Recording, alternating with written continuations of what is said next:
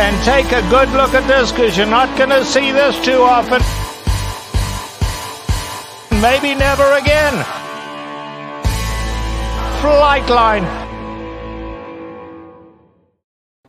Truly never again, boys. It was so wonderful to be there in Keeneland to see Flightline's last career race. Thank you for joining us. A special Blinkers Off. I'm not Jared. That's correct. Magic and Mike have taken over Blinkers Off, and it's special guest Aaron Halterman with us. Aaron, thank you for joining us today. I love that I'm a special guest on my own show. It feels different and weird, but hey, I'll take it. We're all here.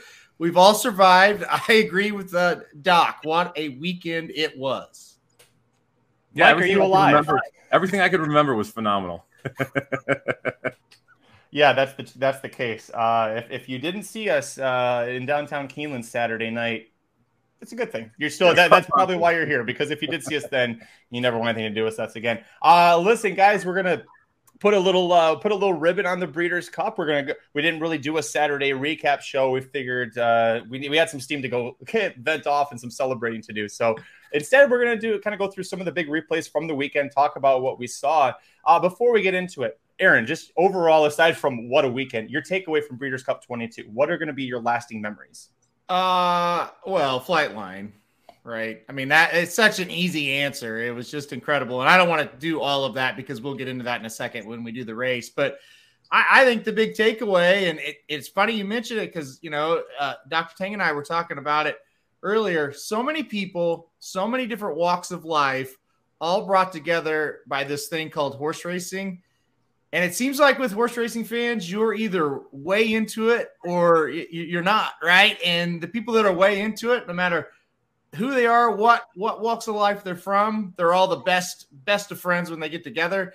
We had many friends coming into the Breeders' Cup that we saw again, and we made new friends. And I think that is what my biggest takeaway is going to be. We met so many nice people. We already knew a lot of nice people, and we saw them as well. It can't mean more to me than I can't describe it, what it means to meet all these new people. So it was great. That's what I'll take away from it.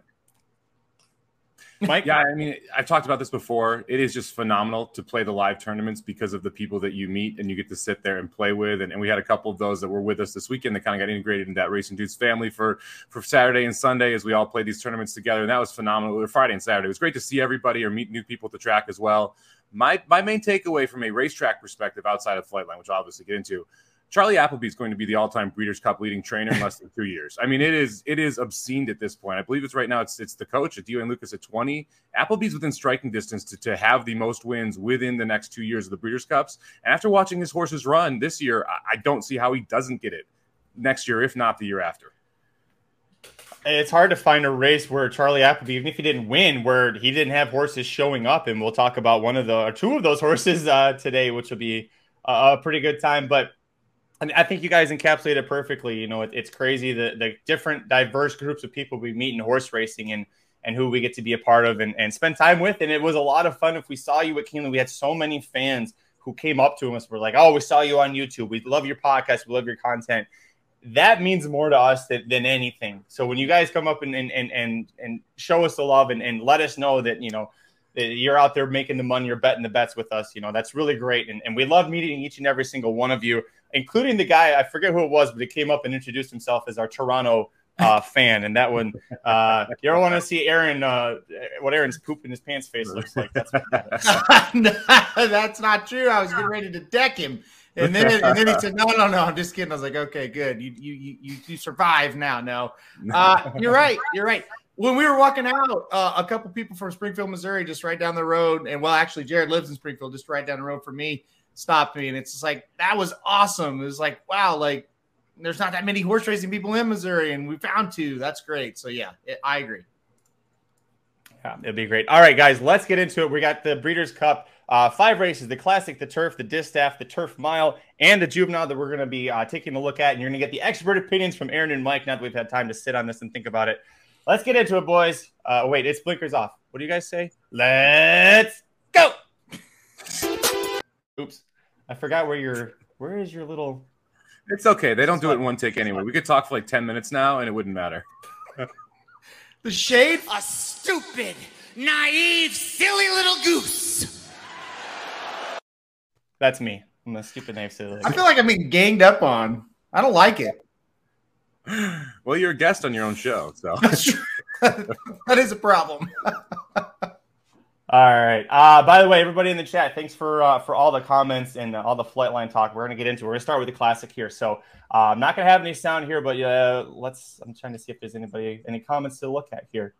Oh, $1,000 double K-Rock to Flightline. Yeah, we'll talk about K-Rock too. Yeah. That was a good one. And Hurricane J. Man. Yeah.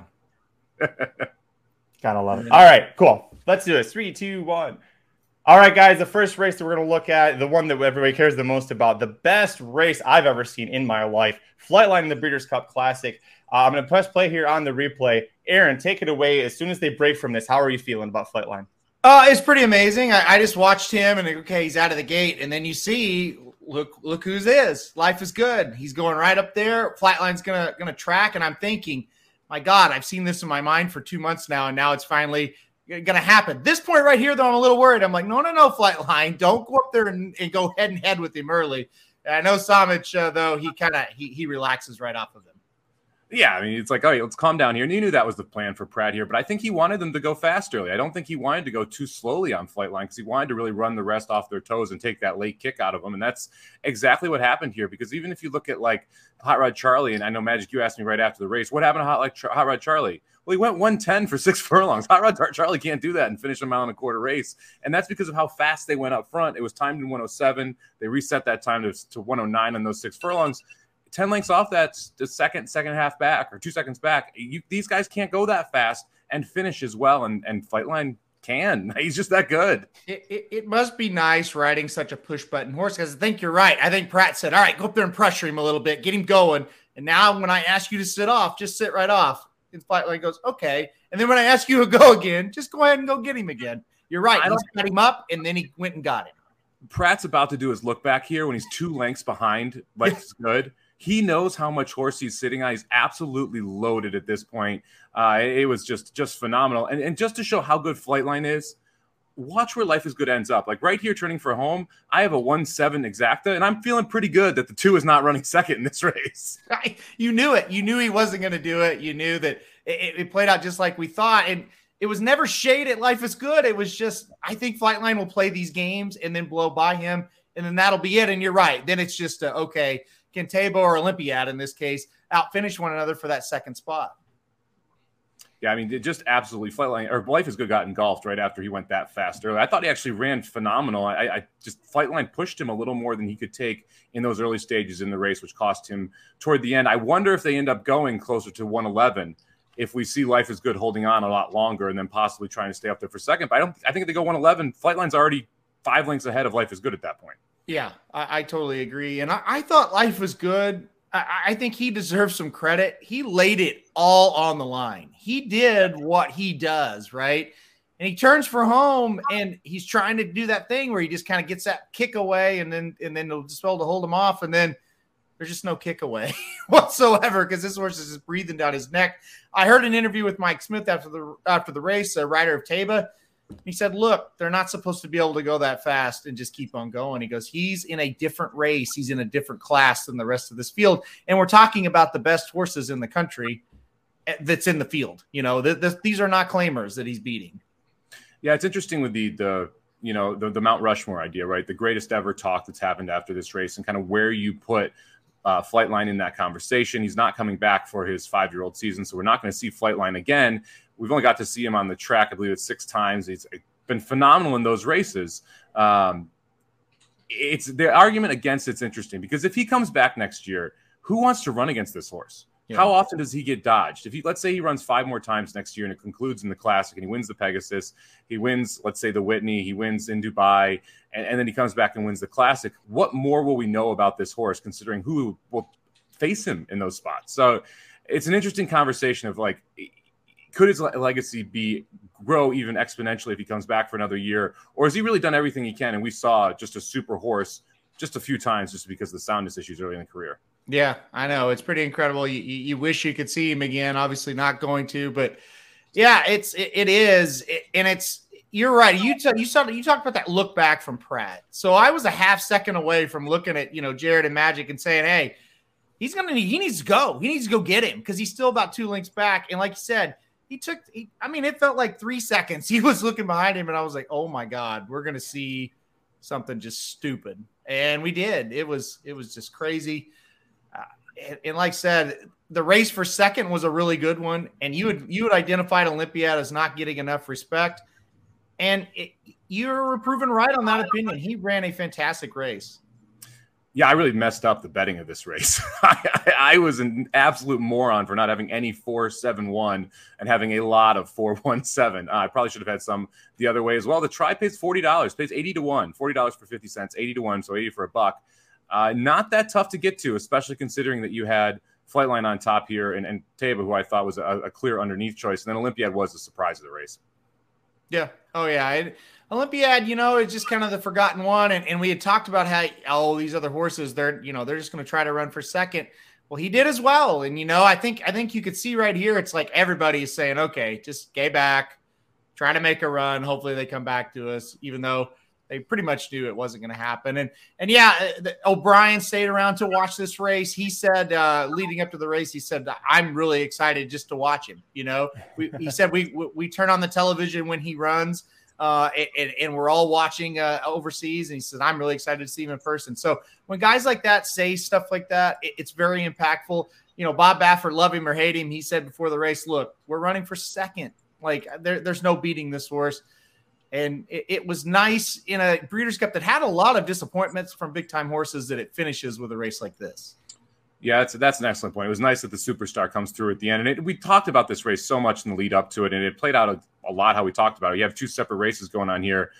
But for Flightline to win that way, to win by 10, and to hear the crowd just going absolutely nuts as this horse rolled home was phenomenal. There were certain races we watched on TV, certain we were on the front side, ones we were on the front side for. This is one of those that you had to be watching live and watching that right by the track. And it was just a explosive performance, and being there in person, getting to hear that crowd going crazy as Flightline started opening up was something. Yeah, it got very loud for sure, and I think everybody knew what was coming. And look, Life is Good did lose over in Dubai, but he was caught late, and it was like, yeah, he was just tired or whatever. He had never just been blown by like that at that point in the race. I mean, we were barely into the stretch, and he had just gotten blown by, and it's like, when you think about how good that horse has looked throughout his entire career, I mean, that's just something that you just don't see very often, or maybe ever, from a horse like this. Even like, think about Arrogant when he beat California Chrome in the Breeders' Cup Classic. It was a battle. He almost lost. Like, California Chrome gave him all he did, all he wanted, and just the final few strides, he gets up and wins by a length. This was not even a contest. This was for top of the stretch, best horses in this country, and you knew he could pick the amount he wanted to win by. I mean, you just don't see it very often. Yeah, wins the Pacific Classic by 19 open lengths, wins here by 11 open lengths. I mean, just dominant performance. The closest anyone ever came to Flightline in his career is going to be Happy Saver, who was in 6 lengths of him in the Met Mile when he stumbled badly and had to completely reroute. Just unbelievable 6 races that we got to see, and now it's off to stud. And that's going to be interesting. I mean, this is a son of Tappet out of an Indian Charlie Mare. Should be a very good breeding horse as well. I mean, we've seen multiple Tappets have success as second careers as sires. I mean, this could be fun to watch what Flightline's able to produce here in the next 2-3 years. Yes, 2.5% of this horse was sold today at auction for $4.6 million, folks. So he's evaluated at, I guess I would mean $184 million is his worth right now. And if you're wondering, well, why isn't he going to race again? That's why. When you got a horse that valuable, you just can't do it. Insurance is not cheap. No.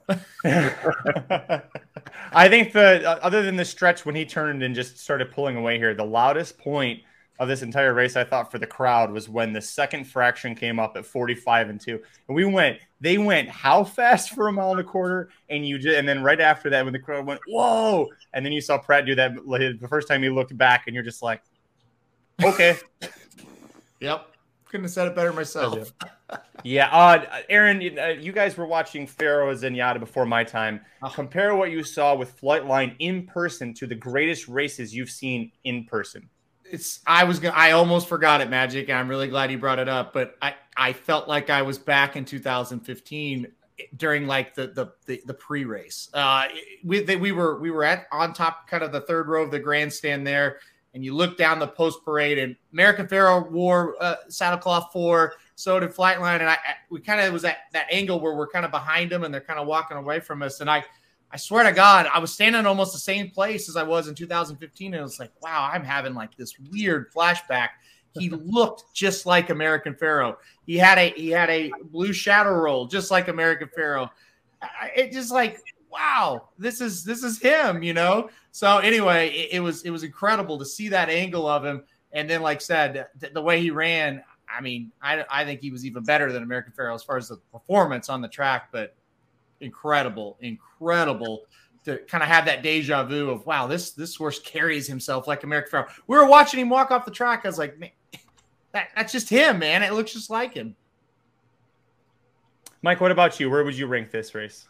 This is an easy number 1. I mean, I've seen a lot of great horses that have run in the past. I was at both Zenyatta's. She's a wonderful horse. Flightline would destroy her. Just the way that we've seen some of these horses run. And like Pharoah back in 15, Flightline would destroy him. I mean, eat him for lunch. And that might not be completely fair because Pharoah was 3, Flightline's 4. So you have a year more of like maturation and development.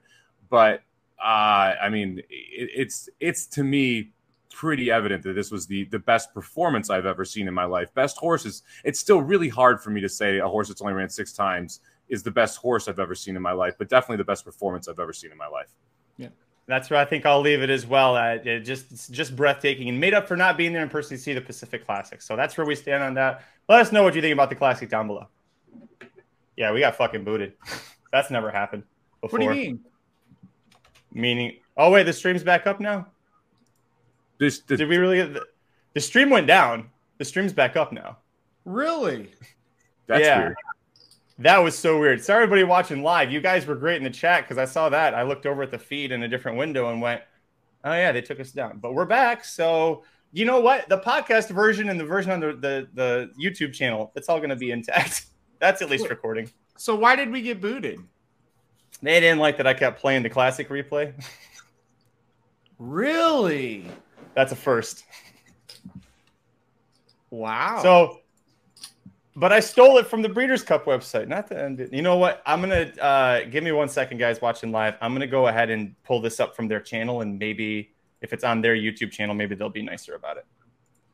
So what did it say? Like, it said something about the stream got suspended momentarily. Oh, wow. So I saw the people in the chat, and I thought something like had happened. Like, because there was like, what happened? And, you know, all this stuff. And I was like, oh my God. So I got on Twitter. I was like, I don't see anything. God. Okay. Well, I'm glad it's just us getting booted. Here's a good question while we do this. Truth Exposed says she couldn't get over how big Flightline looks on TV. He's really that big in person. Yeah. Yeah. Yep. Yeah. We talked about it when we were at for the BC tournament. We were overlooking the paddock from the 3rd floor, and just how he was walking and carrying himself. When people say horses carry themselves with class, it's just, you see that. Like, I can't describe it. Just look at that. That's how it is. Yeah. Yeah. I mean, he was a massive horse to see in person, no doubt. I mean, just a big machine looking horse. Sorry, I'm just checking everything real quick. Way to get us shut down, Magic. Good job. It's always Magic's fault. Come on. Why don't you want to work for me? There we go. Yeah, I liked Magic admitted. Yeah, I like just for the deposition. Was wonderful there. We're not showing races live though. That's the difference. That's the weird part. How did he look compared to Zenyatta? I still think Zenyatta looked a little bigger in person, but big horse. Yeah, I mean, the huge horse too. Flightline carried himself differently than Zenyatta carried herself, though. I mean, they both knew they were phenomenal horses, but Flightline looked like he was just he knew he was a superstar, a super horse. Yeah. Yep. All right, let's talk about the turf. This one, hopefully doing it this way won't piss him off so much. All right, 3, 2, 1. All right, guys, let's take a look at the Breeders' Cup turf. We were very confident it would be a European horse. We were pretty confident it would be Charlie Appleby. Not sure how many of us were confident that it would be Rebels Romance. I know Jared Welch, he was not here right now, but he actually did have Rebels Romance. as his top pick. But let's first, before we dissect the race, let's talk about the two Applebys and what happened beforehand, because Charlie Appleby had been asked Saturday morning which of the two, Nation's Pride or Rebels Romance, he would pick to win, and he said Nation's Pride. That horse ends up being the favorite. Rebels Romance stays undefeated on the turf. So, Mike, when that happened, when you started to realize after the race, like, wait a minute, did Appleby tell us the truth or not? What's going through your head? Never trust a trainer. That's what's going through my head all the time when I listen to this trainer speak, because like Charlie Appleby, known for being pretty fair when he talks about his horses. Usually you don't get any false information from him, and that's what made this really strange, because he generally gives you a very good idea of what he thinks of his horses, which ones he thinks will fire, which ones he doesn't. And he liked his other horse in this spot. He kept talking up he kept talking down Rebels Romance. Didn't even mention this horse before it. So really interesting to see the odds flip between these two as well, and see Rebels Romance go off at a huge price, or huge in contrast to what I was expecting at 5-1. It just really odd to see a trainer, specifically Charlie Appleby, doing this before this type of race when he's got two in there. Yeah, you know, I had picked Rebels Romance, and then I heard about this. Like 3 people sent it to me, either Sunday morning or Saturday morning, or Friday or Saturday morning. Saturday morning, yeah. And I thought, well, A, there's nothing I can do about it now, and B, I'm just going to trust what I handicapped. And if it doesn't work out, it doesn't work out, because I just kept going back and forth over this. And at the end of the day, why I ended up putting Rebels Romance on top to begin with was he just looks like the best horse, period, you know? So, and they're saying we're suspended again. But anyway, he just looked like the best horse, period, again. And so I was just like, look, I'm gonna play him, but it was pretty shocking to see. Yeah, I was surprised. I liked Rebels Romance more going into the weekend too, and so it was frustrating for me I took those comments a little too aggressively on my side, because I moved Rebels Romance from first to third, or from second to third in my picks. And I guess I should have left him in second. He ran huge too here. I don't think you can have it lost on this is how big of a race this was. They weren't going that fast up front. He didn't get the perfect trip out there. He really just blew this field out of the water. And the 3-horse Stone Age, who I like quite a bit here, absolutely tripped out, and got destroyed by Rebels Romance. Yeah, I mean, it was crazy. The funny thing to me is that the horses that we were all using in the pick 5 that ended up cashing from the wagering guide, if we had just boxed them in Superfecta and the Super High 5, we would have cleaned up very well in this. So a race that I thought we all as a Racing Dudes team saw very well. We were every horse that was a contender, we were very high on, and just we got them in the right order for hitting the exacta, the trifecta, that sort of thing. So that's our thoughts on this one. Clearly, the Europeans dominated the turf every race at Keeneland. It was a lot of fun. But let us know what you thought about it down below in the comments section. We'll see you at the track. So I wonder if it's just like that. So I pull that down. Now let's see if they pull me back up, if they'll let me go back up again. Okay. It's the damnedest thing. Like, I'm showing even that it's like, I don't understand what the policy violation is when we've been doing this for so long. So it's NBC. It has the NBC logo on it. Yeah. You're showing the direct NBC replay. They're not. That's what's happening. Well, tell them to stop being such bitches. So, Dylan says YouTube will ban you from live streaming if you keep getting struck down. Got it. Good to know. All so right. maybe just throw up the time form and throw the video in it for the actual. That's what we'll do. There you go. I would just not do it at this point. Just that that's looks what good. That's what. Yeah.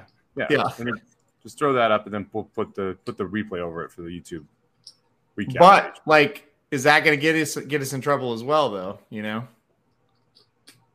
if we do even if the replay is on, and it says, we'll figure it out after. Hey, we're back. We're back on. It's back. Are we on. back? We're back. They let us back on again. Oops. They let us back on again. So, all right. Okay. What is the next race we're going to talk about? Sorry about that, everybody. I appreciate everybody sticking around. This is NBC. This is some real kind of bullshit. Thanks to NBC. We did Classic. We did the Turf. The Distaff is next. This will be. Oh man, and this is the one where you really want that. Yeah, we're gonna just have to want that describe it for everyone. I'll watch it from here. God bless. All right. 3, 2. Actually, hold on. Let me do. This would be so much better if it was a Magic Mike show. Yeah, They this really feels would. very They Magic wouldn't ban Mike. us on Magic Mike. They're like, do all the replays you want, boys. Yeah. All right. 3, 2, 1. All right, guys. The Breeders' Cup Distaff, to me, I don't think anybody would argue the best finish of the entire weekend. At every step of the way, you thought it was Blue Stripe, maybe Clear is gaining, and Malathaat at the wire. A reverse from what we saw in last year's Breeders' Cup Distaff. But Aaron, I'll go to you first. This finish, what was your initial reaction? Oh, yeah. I mean, this was an unbelievable finish to the race. Malathaat, you just really never felt like she was going to get there, but you never felt like she was completely out of it. And it's like, oh, this is going to be the most Malathaat loss ever if she loses this race, because it feels like she's supposed to win it. Clairiere saving all the ground. You thought that horse was going to win for a minute, and you're right. You thought Blue Stripe was as well for a little bit. I mean, it was just three horses that I didn't really feel like really wanted to go up there and do it. And then Malathaat's able to get the nose down. From a finish perspective, this was probably the best race of the weekend. Yeah, phenomenal finish. I probably would have made Malathaat 20-1 midway down the stretch because I'd seen her lose this race at least 5 times in the last 10 tries of hers, because she just seemed like she was going to hang again. And Clairiere looked like she was just rolling up the rail and going to be the horse that gets the Blue Stripe. Malathaat somehow gets her nose down in the final, I don't know, maybe 1/32 of a mile when she actually surges by these two, gets her nose down on the wire just at the right time, wins a very tight photo. It was a lot closer than it looked in real time. I thought Malathaat won easy real time in the photo. She got a Blue Stripe, got a decent bob there and almost out-bobbed her. But, hey, good for Malathaat. Wish she would have done it last year instead of this year, but we were still happy she was able to get the job done. What was going on with Nest in that ride, guys? I mean, that's the one takeaway. Like, you never see Irad do this, but man, I don't think Nest ever had a shot in this race because of how wide she was on the first turn and just the overall trip she ended up getting here. Horrible ride. I mean, and for no reason. That's the thing. Sometimes you get forced wide and it's like, well, he got forced wide, and that is what it is. You had horses to the inside of you. No, it was a terrible ride. He don't put this one on the record books there, Irad. That was bad. I don't know what he was doing on her. I don't know why we hung her out so wide for so long. That's the thing. If you get wide into the first turn, well, then try to save ground into the second turn. And another thing, why was she so far back? This horse was like Secret Oath was ahead of this horse. The horse was 7th down the backside. This was horrific. Maybe she didn't show up with like her A race, but this was bad. This was a really bad ride, and she had no chance. It doesn't feel like you got to see whether or not she showed up with her A race. It felt like you just throw your hands up if you had Nest, who was unfortunately the favorite in this spot around 3-2. You have no idea whether or not you had the right horse or not just because of how they played out. You mentioned Secret Oath. I mean, this was an interesting race in my mind just because you had so many different points of this race. You felt like certain horses could win. When Secret Oath made that move on the turn, I'm like, are we finally going to see Secret Oath show up here? Especially because we knew Nest was basically just spinning her wheels at that point. And then you have Blue Stripe come up, and it looked like this was Blue Stripe's race for a good portion of the stretch until Clairiere and Malathaat showed up right toward the end. Well, I'll tell you this. I think if Secret Oath hadn't ran in 30 million races this year, she would have won, because I think she turned for home with her mind on business thinking, I'm going to win this thing. And I think that just wall of race after race after race from her finally not finally, she'd been looking tired for a while, but just got to her, and she just couldn't finish the race. She looked like $1 million for a long time. And that's, well, not a long time, but for a little bit of time there in the stretch, and just couldn't finish. But yeah, look, I think you have to give credit for Malathaat. The last 3 races here this season, she really kind of turned a corner and was able to find a way to finish her races much, much better. And she was able to do it one more time here. What a battle. And what I really give Steve Asmussen a good amount of credit for Clairiere. Got her back, not the ideal circumstances coming into this race, the disaster up at Saratoga and couldn't get a race. Finally gets here and she ran her race. She almost got there. Yeah, I think this is a great example, too, for anyone who asks, like, hey, why do some people add blinkers to horses that aren't necessarily speed horses or want to be forwardly placed? Malathaat the addition of blinkers 3 back made all the difference in the world for this horse. You saw her one race with blinkers, kind of get used to it. The second and third and fourth starts have been phenomenal with blinkers. And that is what I believe made the difference of why she didn't hang again here and it was able to get the job done. Yep. I definitely agree. It's made a big difference for her. And like I said, this did feel like it was going to be the hang job of all hang jobs, but give her credit. She was able to get it done. And, the difference between us being on here and just saying, my goodness, is a nose, right? She's a nose away from us going, oh, what a hang job. What a terrible hang job. Yeah. Yeah. It said, oh, you're the distaff winner. Great job, Well, I will say the good news is we're not going to see all of these horses return. Blue Stripes just sold for $4 million after this race. So nice little, I guess, consolation prize for missing win and distaff by a nose. Malathaat expected to retire, not official yet, but Clarier, Nest, and Secret Oath and Society all expected to come back next year, which means this older distaff division could be taken off again. Secret Oath was entered in the sale, and they decided, nope, we're going to pull her out and run her again at age 4. So Nest, Secret Oath, Society, let's keep it going at age 4. Let us know what you think about the distaff and the horses in the comments below. We'll see you at the track. Hey, we didn't get kicked off that time. Good job, boys. $4 million for her, and then Blue Stripe, her older sister, went for $5 million. So there you go. That dam's got to be coming to America pretty soon. Yeah. All right. Needs a break. I hope if she's coming back.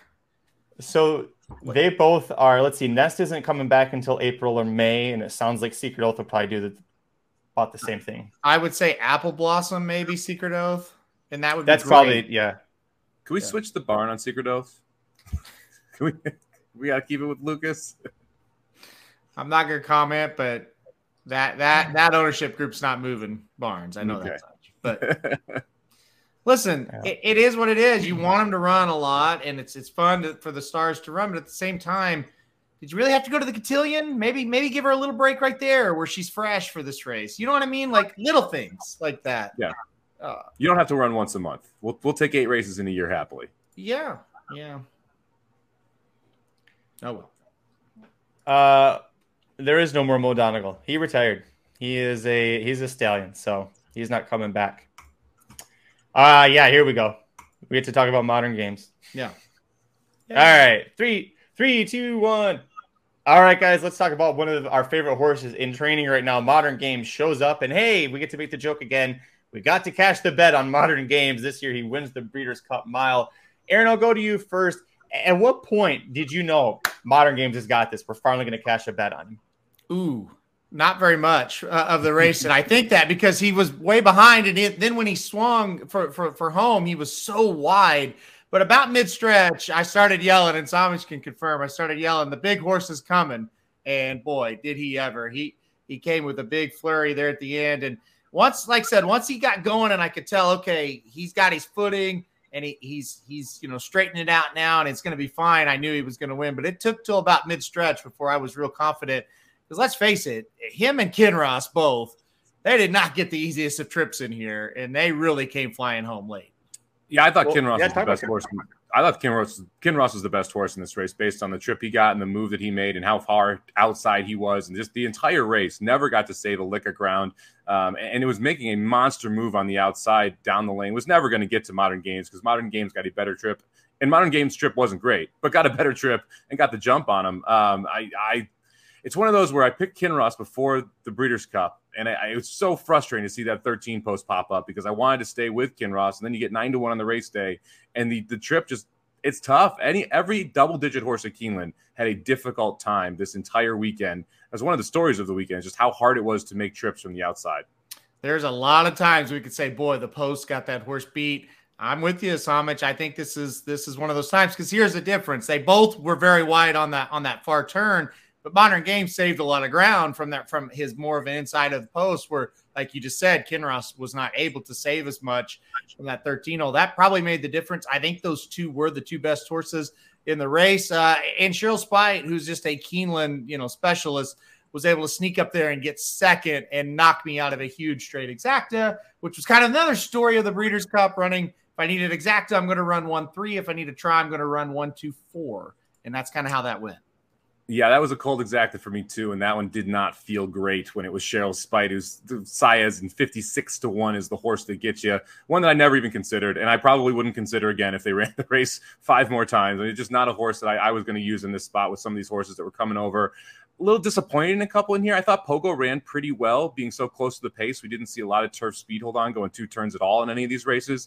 Really disappointed in Dreamloper. I don't know what happened there. I thought the post coming out of the 3-hole, Dreamloper should be able to run a big race, had good position, and just backed up something fierce here. Just didn't fire. Yeah. Just did not fire at all. Same with Annapolis. Got way behind. Didn't get that trip that he got last time out over that Keeneland course.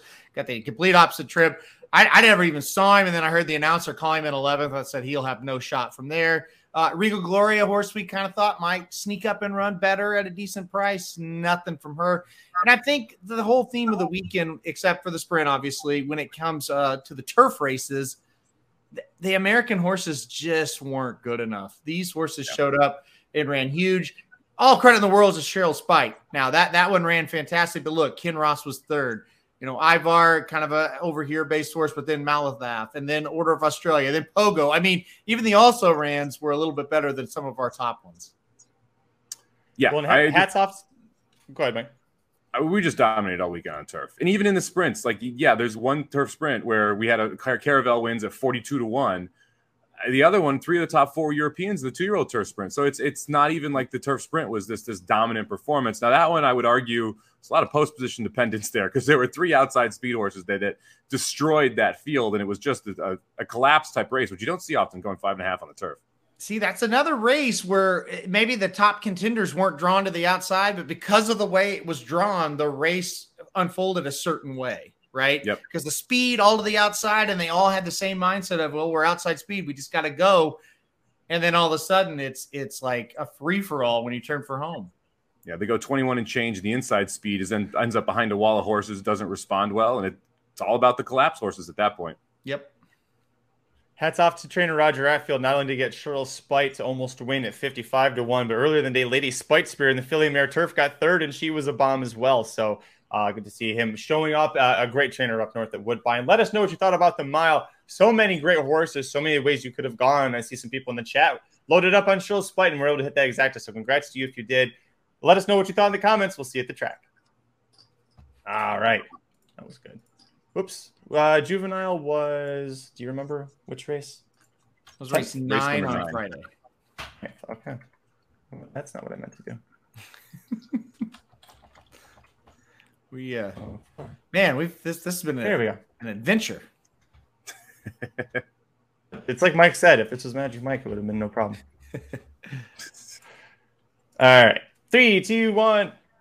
The feature event on Friday, the Breeders' Cup Juvenile, always a good portention for the Kentucky Derby the next year, and we definitely have our early favorite for it here in Forte, not the one that we thought was going to be the champion coming out of this. Aaron, I'll go to you first. We were all very heavy on Cave Rock, every single bet that we had going. I don't know there's really much he could have done differently, or he ran a little bit of a pace setup and got beat. This was the one I was most disappointed in all weekend. And you might say, well, he still got second, and, you know, Golden Pal and Jackie's Warrior, they ran worse. Maybe they did, but Cave Rock looked pretty shitty in this race. And again, I know he got second in a grade 1, and it's the Juvenile, but I didn't think he ever looked that good in this race. Did you, Samich? Looks like an immature horse to me, like a 2-year-old, right? I mean, that because Cave Rock should have rated. I don't know why they have first here across the board either. I felt like Hurricane J had the lead on him around the turn, at least the first turn, and he was forced 3 wide almost in that first turn. So it felt like Cave Rock should have just settled behind Hurricane J. And when you go 22-4 and then into a 47.5, and you're 3 wide on the first turn and pressing there, you're going to get tired. And so to me, this was one of those spots where, like, look, Cave Rock needed to decide, hey, I'm going to let Hurricane J go, and I'm going to just try and trounce this horse, pull a Flightline type trip, right? If you're that good, you got to be able to do it. And he's just not mentally there yet. He could easily get there next year, but he's just not mentally there yet as a 2-year-old running this early in his career. And that got him. You could tell he was clearly more tired down the lane than he ever had been. He didn't switch leads at all until very late in the race. So you could just see that the immaturity on the Cave Rock side when he was faced with a tough trip. And in this case, it was simply, you're not easily the fastest horse out of the gate, which he has been in every other race of his. I was so mad at myself because we both did so much. We both loved Forte in that race at Keeneland and such a good effort. And I did everything straight, Cave Rock with Forte or Cave Rock with National Treasure, and just like I had Forte in stuff, but not in the top spot, like an idiot. Not even one little saver on this horse, So I was really frustrated. And it was one of those days, and Magic talked about it. He's like, if you just would have like boxed your bets and still instead of going straight, you would have cleaned house. But it's hard to box a bet when you're using a 1-2 shot, so you can't do it. So anyway, yeah, it was frustrating. I hated, and it probably comes from what you're saying. He's immature and he was just more tired than normal.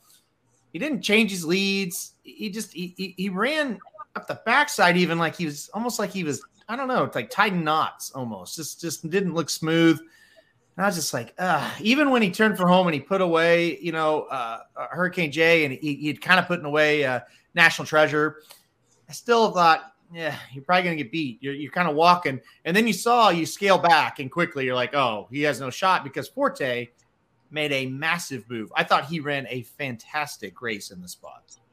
Yeah, Forte was like a freight train around that turn. When you were looking back, it was one horse moving. Everyone else was pretty much going up and down. And that one horse that was coming was Forte.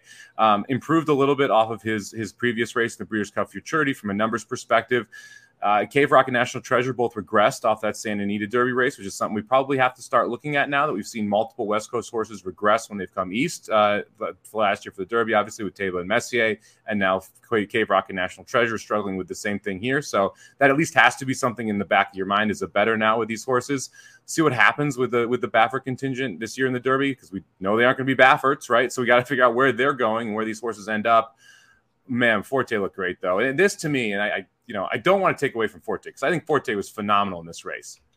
I got even more excited about Loggins after this race because I thought Loggins ran a better Breeders' Cup Futurity than Forte did. And then Forte comes back and does this. So I think we have a really fun Derby season this year. I think we're going to have a lot of different directions you can go. We haven't seen the Florida horses come into the question yet. I guarantee you, this was a better Breeders' Cup Juvenile than last year. Like the top 3 horses will most likely all be in the Derby and possibly the top 4. Yeah, as long as they stay healthy, I totally agree with that. I think it's much better. And Greg makes the point. He said, I went with Forte after I saw him. Greg, he's one of the prettiest horses I saw in those 2 days. This horse does not look like a 2-year-old. He is massive. He knows, and you went on to say he carried himself. He knows he's good. And he definitely, he looked great at Keeneland that day, and we only saw him on the screen, I'm saying, but if you remember, I was saying, oh my gosh, he looks amazing.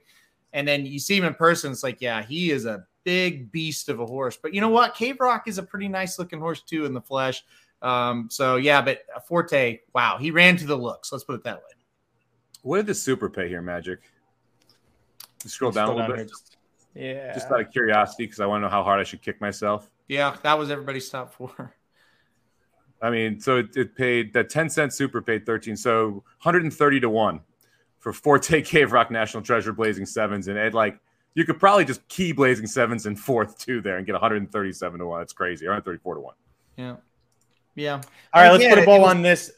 I'm sorry. I was gonna say we'll just put a bow on this and say we're looking at the Kentucky Derby now. This is the other than Corniche, the horse that wins the Breeders' Cup Juvenile traditionally always at least makes the gate for the Kentucky Derby. Are we on Loggins? I know that was brought up. Are we thinking Forte, maybe Arabian Night, the 2-year-old that we saw run his ass off for Bob Baffert? That's tough right now. I will say this. Lord Forkwood brought up in the chat 10 to 1 on Forte in the Derby. I wouldn't take 10 to 1 on anybody in the Derby right now. It's just way too far out for my taste and the way that we've seen horses not make it into the Derby gate. I wouldn't consider anyone sub 40 to 1 right now. Which normally means you're taking out most of the top contenders from this race. As far as the best horse, the best race I still think is what Cave Rock did out at Santa Anita. I'm not sure I can play him now, though. Or, I'm sorry, Del Mar, but I'm not sure I can play him in the I can say that he should be the Derby favorite. I think there's a group of 5 or 6 that you could really make an argument around. Yeah, I agree with that. David brought up Arabian Night. I mean, that horse looked awfully good as well. It was just the first race. It was just a 1-turn race. So for the Derby purposes, we'll have to see. We'll see what he does when he stretches out. I want to mention what Truth Exposed says here. It says both Cave Rock and Forte are built like they're already 3. So that's important to note because they could be early developers. and what's going to happen when the other horses start to kind of develop to their level when we get closer to the Derby. That's going to be a big key as well. So no, back to, I want to reiterate what Samich just said. Don't take anybody at 10-1 right now. Don't do it. I mean, if you can get a flyer on something, go ahead, but it is way too early to take, what I believe is 10-1, still a short price for a race that's going to be run in May. So don't do it right now. If I bet any horse in the Derby right now out of this race, it would be National Treasure, who the 10 post was a brutal trip for him, was 3 or 4 wide on the first turn, tried really hard on the backstretch, went too early, just got too tired down the lane. He would be the one who Baffert has said is 5 months mentally developmental behind Cave Rock at this point. He'd be the one that I'd be interested in. Yeah. I mean, that's definitely one that could, do exactly what I was kind of trying to say, is like maybe could develop. The horses that are good right now are not always the horses that are good come May. We've seen it. Some years that they'll hold that form, and some years those horses that we're talking about right now, they're nowhere to be found. So that is a question that's going to start to get answered come January, February, March, and on into April. And, we're just getting started. Racing Dudes, we're your home for the Kentucky Derby season. So make sure you come back here. Subscribe to youtube.com/Racing Dudes for all the Kentucky Derby coverage leading up to the first Saturday of May in 2023. Hit like on the video, subscribe to our channel. We'll see you at the track. Sweet. There's the horse I'm excited about too, Extra and Yeho. Yeah. There's so many good 2-year-olds that we saw, or what looked to be very promising 2-year-olds that we saw this fall. Like, this is significantly better than last year's class at this time. Yeah, absolutely. I totally agree. And I think that's the key. There's a lot of horses that are just coming on the scene right now, or might come on the scene. This Churchill Downs meet coming up is big. This Del Mar meet coming up is big for those horses. They're going to jump on the Derby trail. So be a little patient, and we'll meet back in a month and we'll know more, and then even more a month later after that. We probably haven't seen Pletcher's best yet either. I mean, I guess he has Forte, doesn't he? So maybe we can't make that argument, but he normally debuts his best in Florida in December, and that's when we start to see those horses run into the Derby trail as well. So I would expect we're going to see this class get even stronger. Let me make a quick comment before we go here on Echo again. Curtis Manilow brings up that Asmussen's son said Echo again is the best horse he's ever been on. Now, that doesn't mean everything, because Asmussen's son hasn't only been riding for a couple of years. Well, I think this is his second year maybe that he's riding, maybe second or third. I don't know about exercise riding, but anyway. But Echo again specifically, let's not forget, when he debuted at Saratoga, he was all the rage. Asmussen was glowing. They tried him at 2 turns, and he was bad.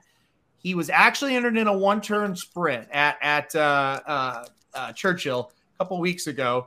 They had a horse fall on the front side, and they couldn't finish the race. They had to call off the race. But in that race, Echo again turned for home with a big lead, and it looked like he was going to gallop out of there and dominate, and they couldn't finish the race. So anyway, they called it off, but it looked like he was going to get his second career win in that start. Don't forget about him. I think he's going to be a pretty solid horse. No, that's what I meant. I meant 2 turns.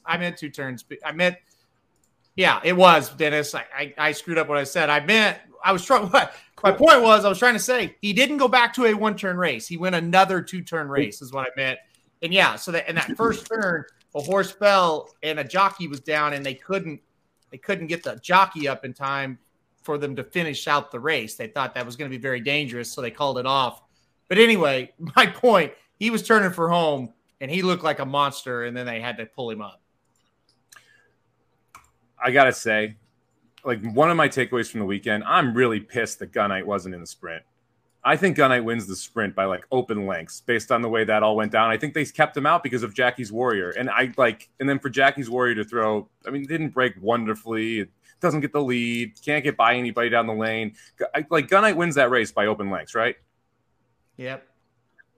I mean, it's just, put Gunite in there. Why are you going the mile? I was going to pick him. Well, obviously, first, I had Jack Christopher on top. And guys, you're not going to convince me he wouldn't have won. He would have won, I think. And then Gunite was going to be my pick. But then Gunite goes to the mile, and we all sat here and said it.